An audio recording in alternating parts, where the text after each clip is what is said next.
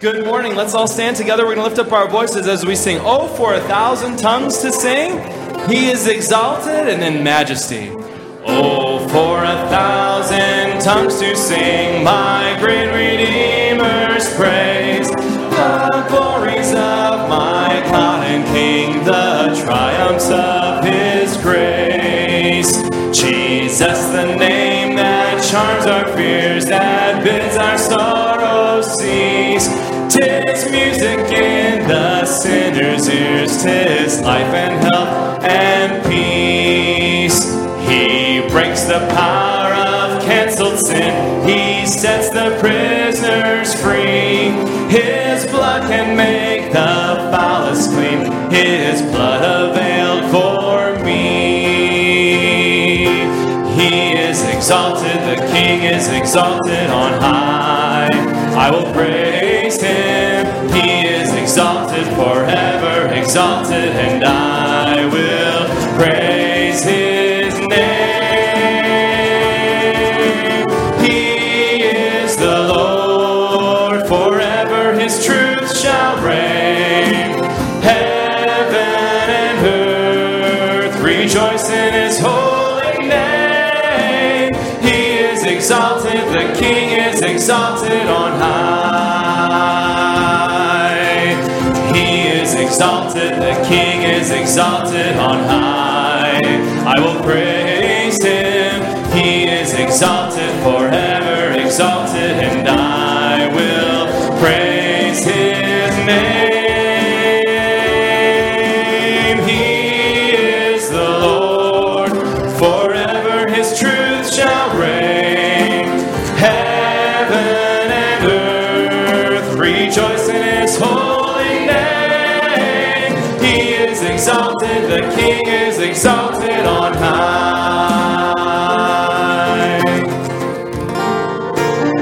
Majesty, worship His majesty. Unto Jesus be all glory, honor, and praise.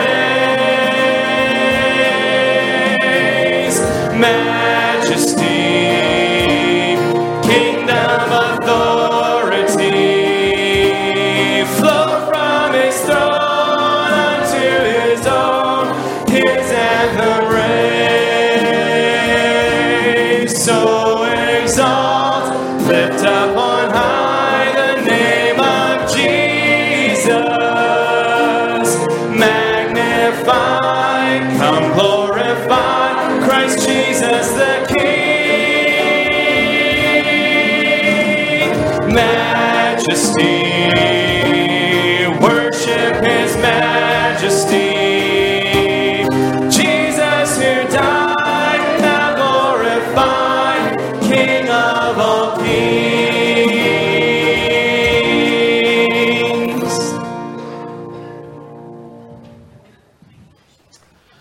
Good morning. Welcome to Victory Baptist Church. So glad to have you here to worship today. Let's open up with a word of prayer. Father in heaven, we come before you with humble hearts, praising you and thanking you for your many blessings in our lives. We rest in you, we trust in you, Lord, and we ask that it would be your Spirit that moves in our midst this morning. Help us to dismiss from our minds the cares of this world and just allow you to minister to our souls today. Thank you, Lord. In Christ's name we pray. Amen. Please be seated.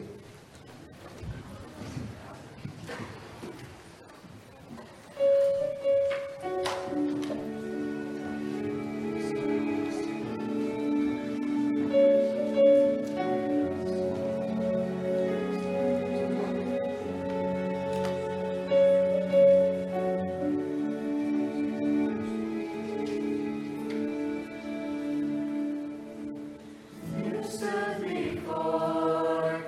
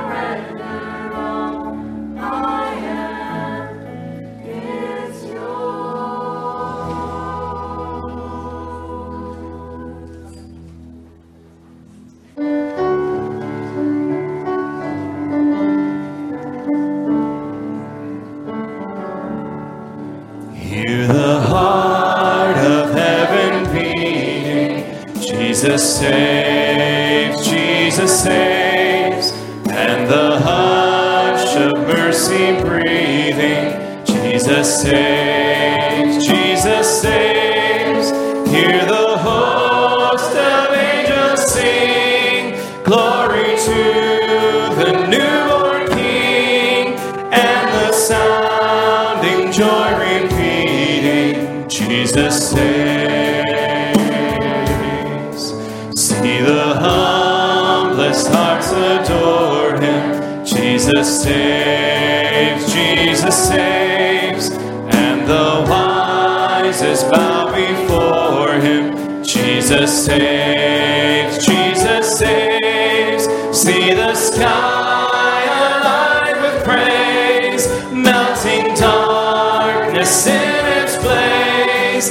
There is life forevermore, and Jesus saves. He will live our sorrow sharing, Jesus saves, Jesus saves. He will die our burden bearing, Jesus saves, Jesus saves. It is done, we'll shout the cross, Christ has paid redemption's cost, while the empty tombs declaring, Jesus saves. Freedom's calling, chains are falling, hope is dawning, bright and true. Day is breaking, night is quaking, God is making all things new, Jesus saves. Freedom's calling, chains are falling, hope is dawning, bright and true. Day is breaking, night is quaking, God is making all things new, Jesus saves. Oh, to grace, how great a debtor, Jesus saves, Jesus saves. Are the saints who shout together, Jesus saves, Jesus saves. Rising up so vast and strong, lifting up salvation's song, the redeemed will sing forever, Jesus saves. Amen. Please be seated.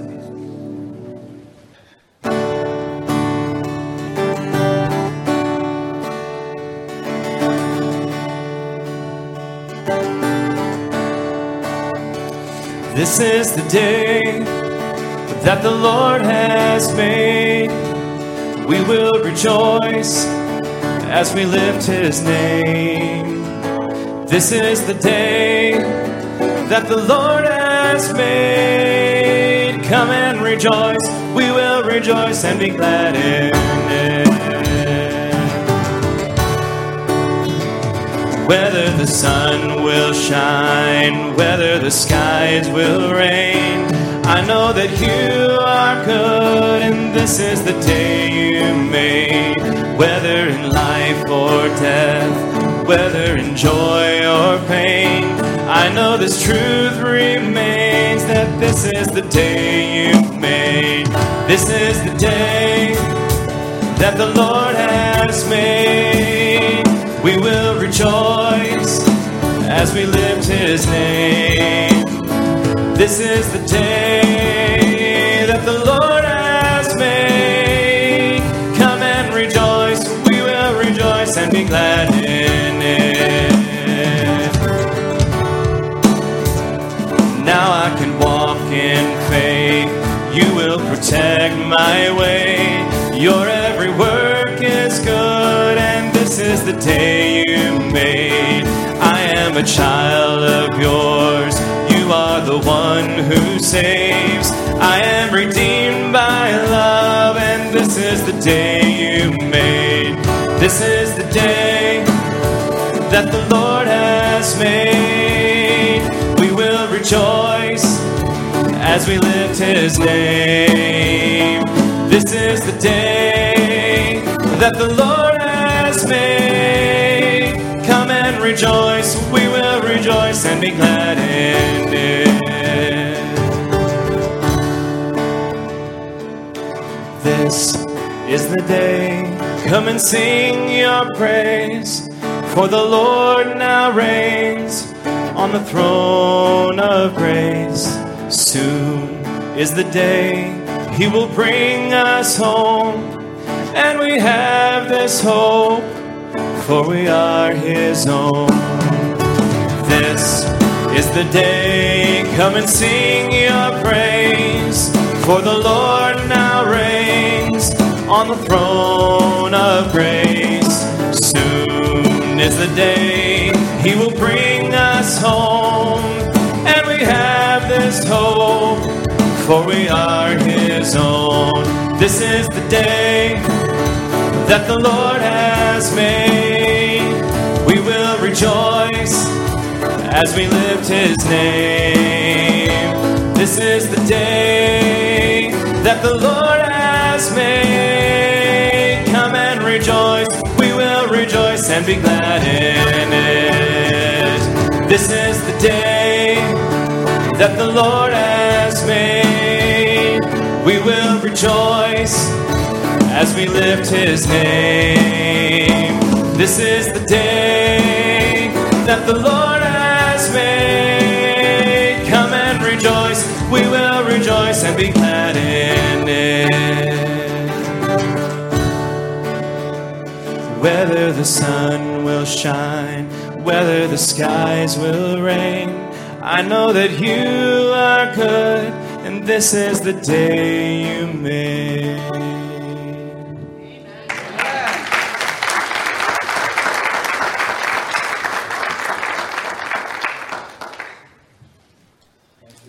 Gentlemen, I'd like you to take your Bibles, if you would please, and turn with me to 1 Samuel in your Old Testament. 1 Samuel, the last part of chapter 13, going into chapter 14 is where we're going to go this morning. Title of my message this morning is The Inspiration of Great Courage. The Inspiration of Great Courage. You know, the Bible calls us to be of great courage. And we find throughout the scriptures texts that reveal to us people throughout the Old Testament and New who tapped into the inner person, that great courage that only God could give them. This particular text deals with Jonathan, the son of King Saul, touches on King Saul as well, but it shows us how that Jonathan's courage, his great courage, as he rested in and trusted in God, inspired others to rise up and do that which the Lord had called them to do. But there had to be somebody. Jonathan was the one who said, "Here, my Lord, so send me." He was the one. But maybe in your life, maybe in your neighborhood, your family, your school, your workplace, maybe you are that person who has the courage to face life, to thrive in the face of pressure, stress, adversity. Maybe you're that person who has the courage to go ahead and stand up and let God live through you, and thereby inspire and encourage others to find victory in life as well. There's so many people today who are depressed, discouraged, beat down. We need to help folks see that there is something better. You know, I want to kind of remind us sometimes it's not always productive to talk about the worst things. Have you ever noticed that?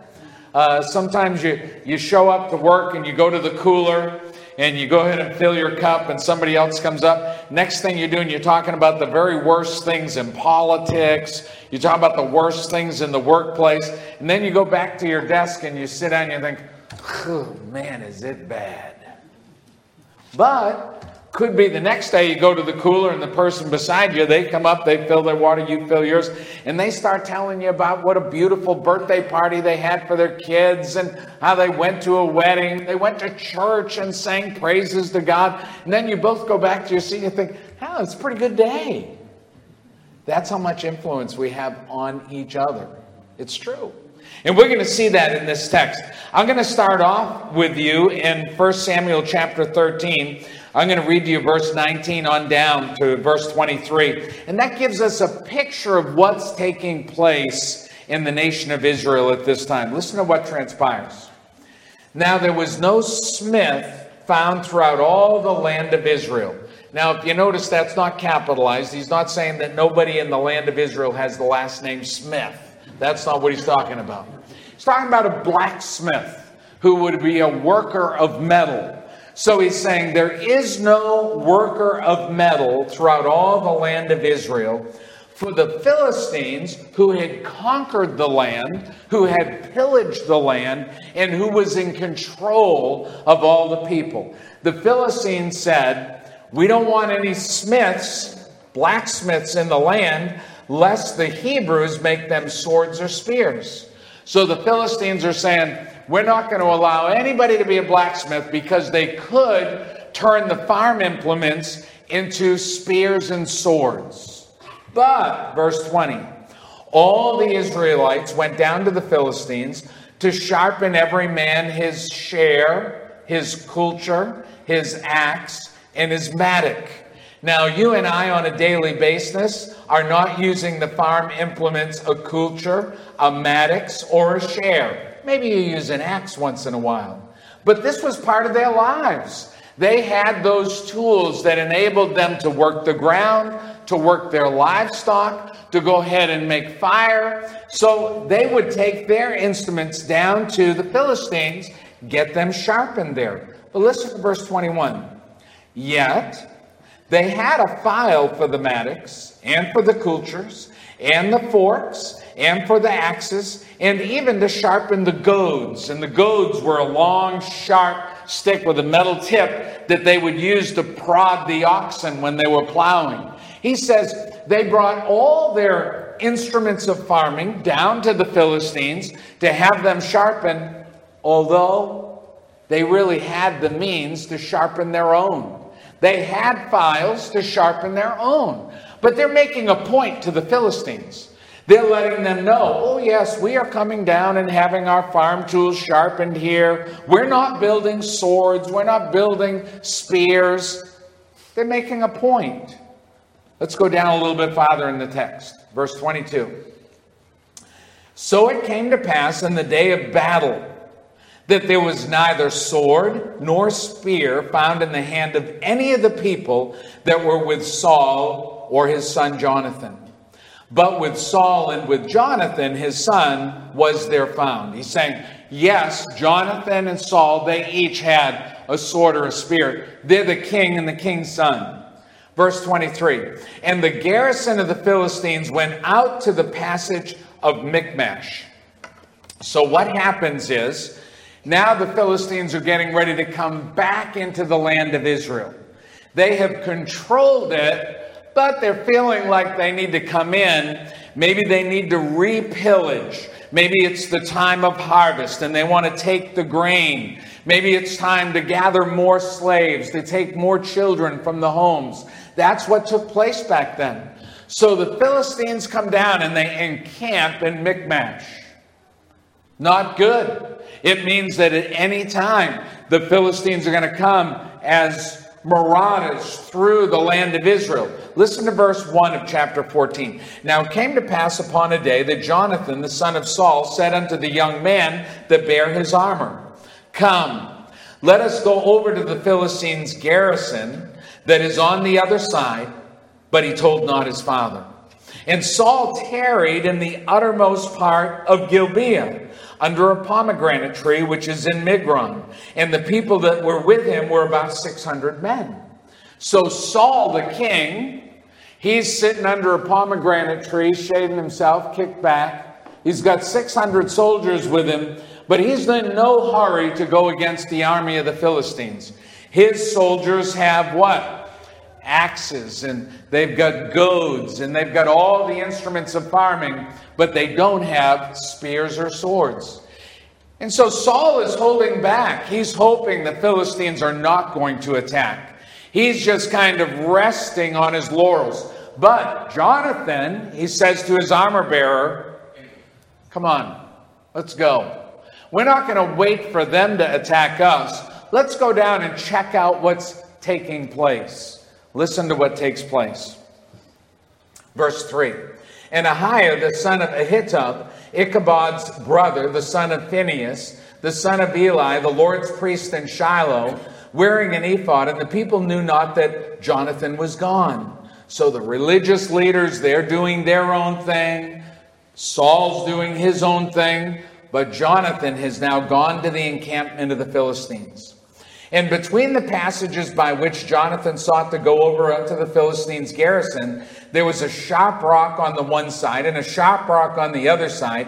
And the name of the one was Bozez, and the name of the other was Seneh. The forefront of the one was situated northward over against Michmash, and the other southward over against Gibeah. Boy, he's drawn us a picture, isn't he? He's telling us that he's coming up, he's sneaking up. There's the Philistines' garrison. There is a rock outcropping on the north side and the south side. So he's going to go ahead and hide behind the side that is away from the garrison. And Jonathan said to the young man that bare his armor, Come, let us go over unto the garrison, and let us of these uncircumcised, the Philistines. It may be that the Lord will work for us, for there is no restraint to the Lord to save by many or by few. So Jonathan tells his armor bearer, we're going to go and we're going to see how this unfolds. Maybe God is going to be on our side, because you know what? Whether we are many or whether we are few, if God's on our side, we've got it made. Verse 7, And his armor bearer said unto him, Do all that is in thine heart. Turn thee. Behold, I am with thee according to thy heart. So we have Jonathan, a man of great courage and leadership. And his armor bearer who says, I'm going to follow you no matter what. I'm there with you. Then said Jonathan in verse 8, Behold, we will pass over unto these men, and we will discover ourselves unto them. We're going to reveal ourselves to these people. And they said and they say thus unto us, if they say thus unto us, Tarry until we come to you, then we will stand in our place and will not go up unto them. But if they say, Come unto us, then we will go up, for the Lord hath delivered them into our hand, and this shall be a sign unto us. So Jonathan tells his armor bearer, we're going to stand up and reveal ourselves to this garrison. And if they say, wait there, we're going to come to you, we'll wait. But if they say, come to us, then that's a sign to us that we're going to go and take them, these two men. Verse 11. And both of them discovered themselves unto the garrison of the Philistines. They revealed themselves. And the Philistines said, Behold, the Hebrews come forth out of the holes where they have hid themselves.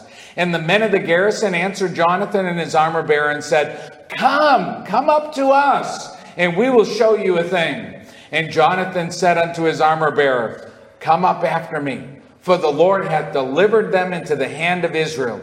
And Jonathan climbed up upon his hands and upon his feet, and his armor bearer after him. And they fell before Jonathan, and his armor bearer slew after him. And that first slaughter which Jonathan and his armor bearer made was about 20 men, within, as it were, a half acre of land, which a yoke of oxen might plow. So, as they revealed themselves, Jonathan and his armor bearer, they said, Come, and they came. Now, it's interesting when you look at the text, the Philistines said, Come, and we're going to show you a thing. See, the Philistines are thinking, they're going to whip these boys. They're going to show them a thing. But Jonathan knew in his heart, God was going to empower him.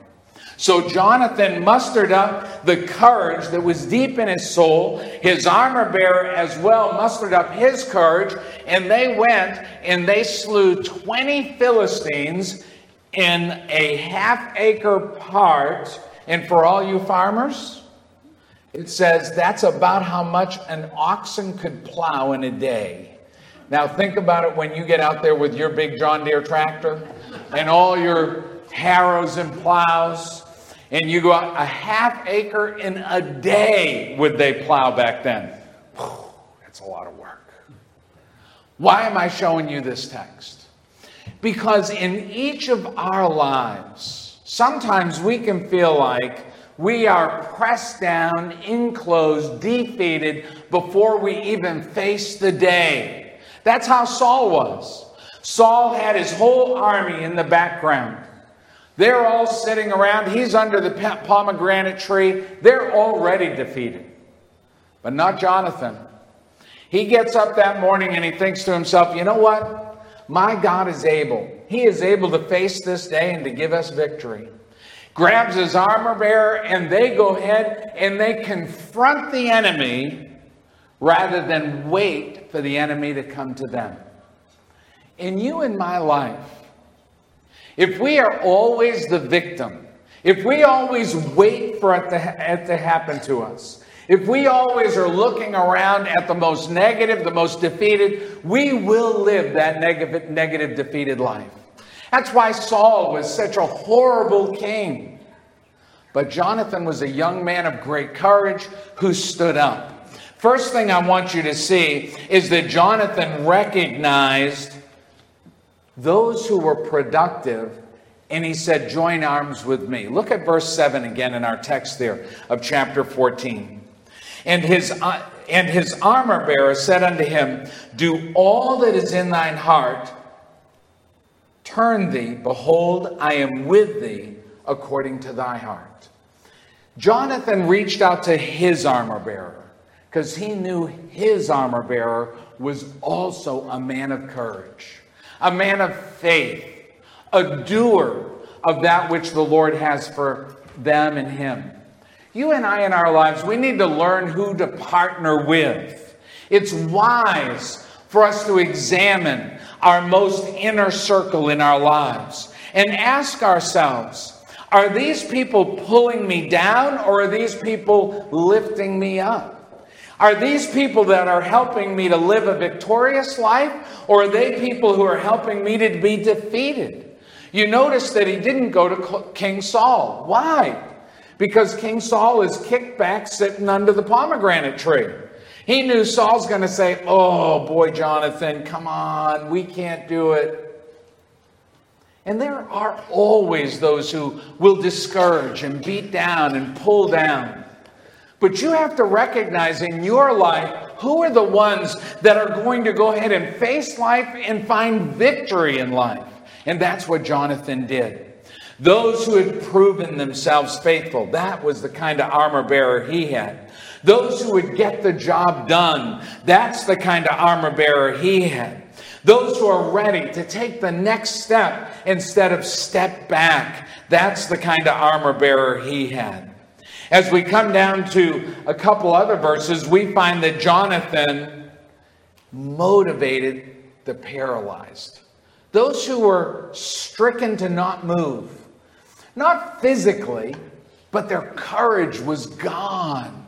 Look at verse 2 with me in chapter 14.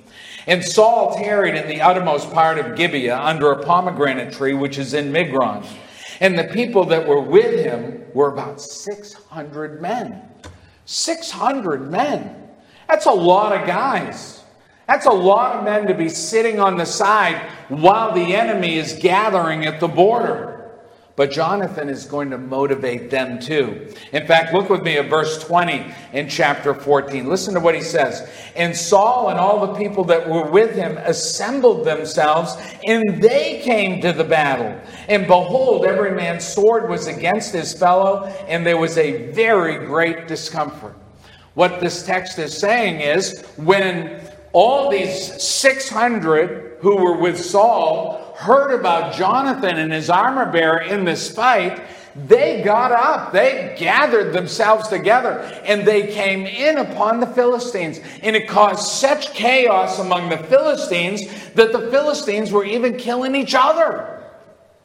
So you see here that Jonathan inspired those who had started to look at everything as already over, defeated.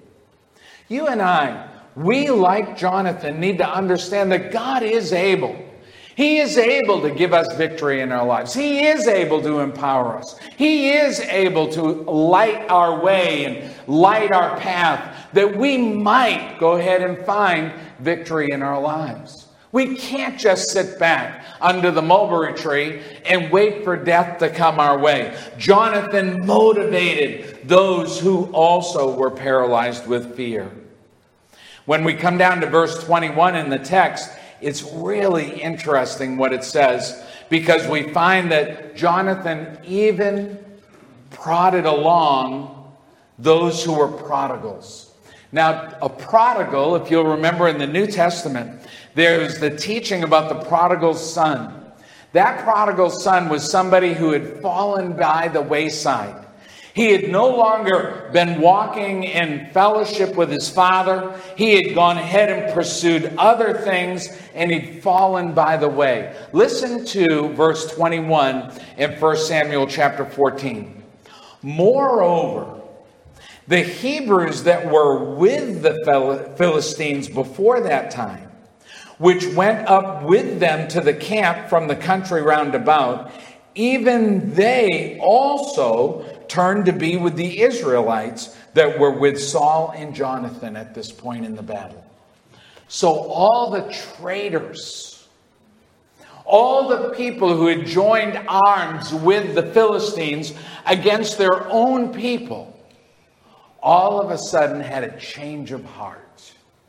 They decided, what are we doing? What are we doing joining our hands with the enemy? What are we doing forsaking our fellow brothers and sisters and fighting against them, rather joining ourselves over here with the Philistines, the enemy? Let's fight back with our people. You and I as Christians, we are surrounded with those who maybe would deny our faith, mock our faith, ridicule our faith. And if you're not careful, it's easy to join them. It's easy to step back and say, well, yeah, you know what? I know that there's some hypocrites in that church. That's easy to say. Because you know what? Do you know what a church is made up of? Sinners saved by grace. So does that mean that everybody in these pews or even on this platform is perfect? No. But I do toss out to you, Sandy and I go to the grocery store. There's hypocrites there too. We go to the bank. There's hypocrites there too. Your kids go to school. There's hypocrites there too. In fact, I bet sometime in your life you'll go to the hospital. There's hypocrites there too. So just because there are some people who are not genuine, are you going to not go to the hospital, the bank, the grocery store, school? Of course you're going to go. It's an excuse when we go ahead and we look around and we say, well, this person's not good enough, that person's not good enough, so therefore I'm not going to go. That's ridiculous, isn't it? That's ridiculous. Here the other week we did youth camp, and they had 3 stages for swimming. They had the non-swimmers, and you had to wear a bracelet of a certain color. I can't remember. Red. Non-swimmers is red. Then they had, what was it, yellow? Blue. What are the colors, Kim? Red, blue, gold. So you got non-swimmers, red. Then you could swim a little bit, blue. Gold, you could head out. So would you come up to the beach and say, what in the world? They got non-swimmers here. I'm not going to swim if they're going to have non-swimmers here.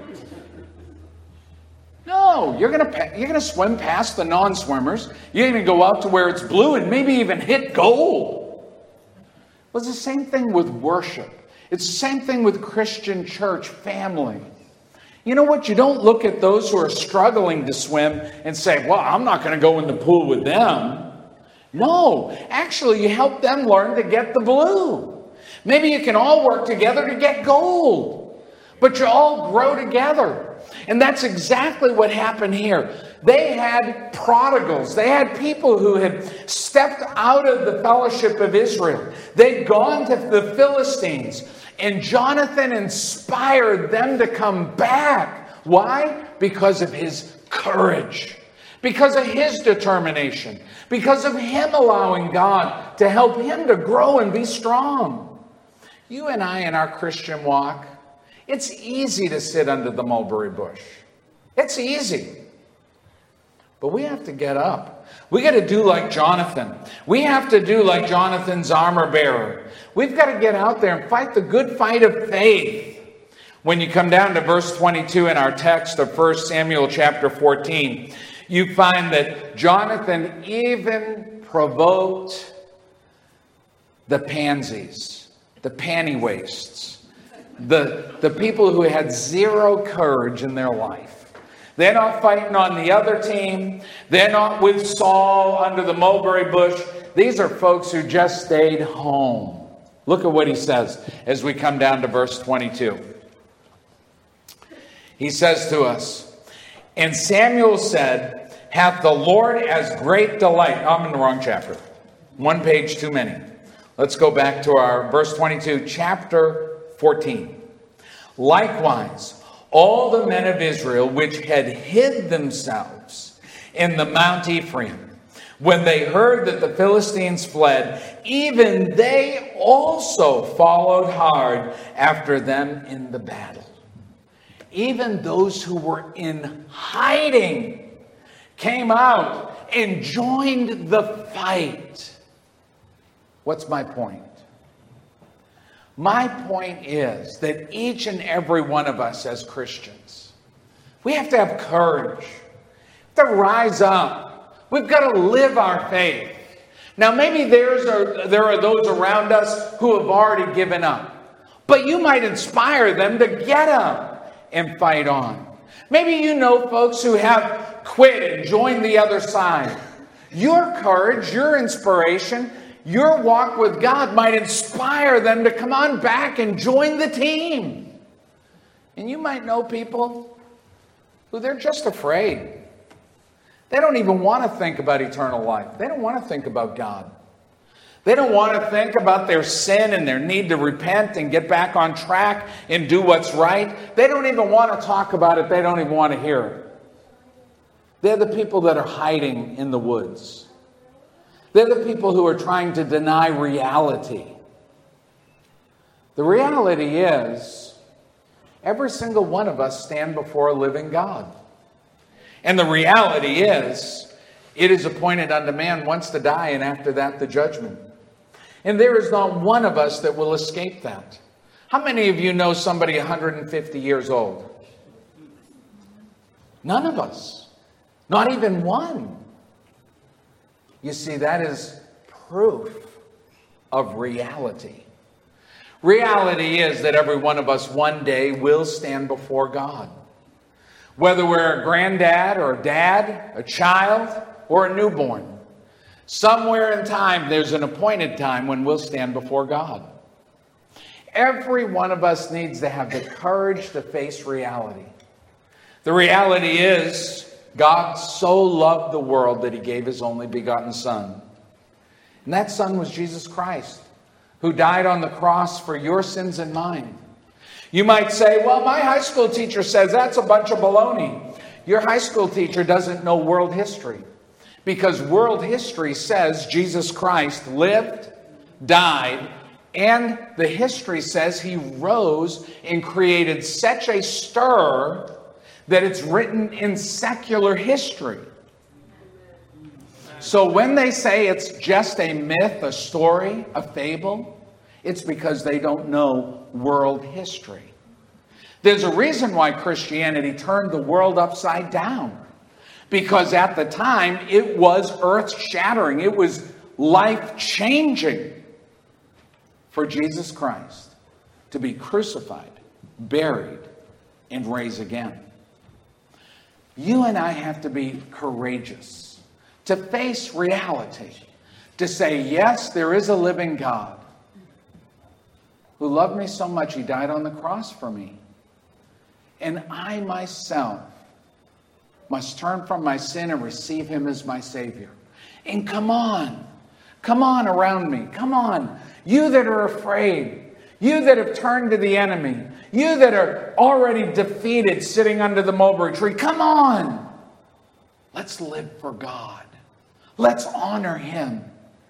Because one day we will stand before him. Jonathan has taught us to be courageous. I'm going to close this in a word of prayer, but I think John has one verse of song as we're getting ready to depart. But let's have a word of prayer. Lord, I pray that you be with us as we depart. Help us to go forth with the courage of a soldier of Christ, ready to face life as you light the way. Help us to be people who genuinely walk with you day by day. In Christ's name we pray. Amen. My Jesus, my Savior, Lord, there is none like you. All of my days I want to praise the wonders of your mighty love. My comfort, my shelter, tower of refuge and strength. Let every breath and all that I am never cease to worship you. Shout to the Lord, all the earth, let us sing. Power and majesty, praise to the King. Mountains bow down and the seas will roar at the sound of your name. I sing for joy at the work of your hands. Forever I'll love you, forever I'll stand. Nothing compares to the promise I have in you. Amen. We're dismissed this morning.